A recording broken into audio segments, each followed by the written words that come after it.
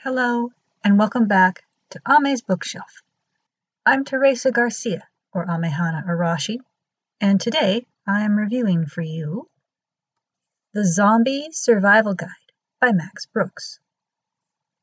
Now, I'm giving this a 5-star rating and putting it as a PG book. I started out reading a copy of this book.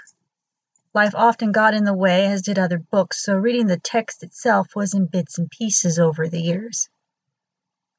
While I was working on illustrating for Minnie's Decision, I stumbled on the audiobook version on Scribd and listened to the whole while I was working.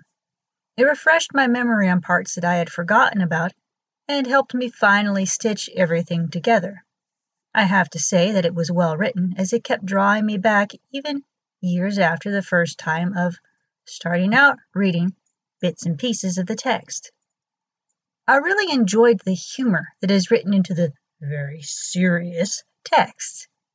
Listening to the narration by Mark Cashman was the perfect choice for the voice.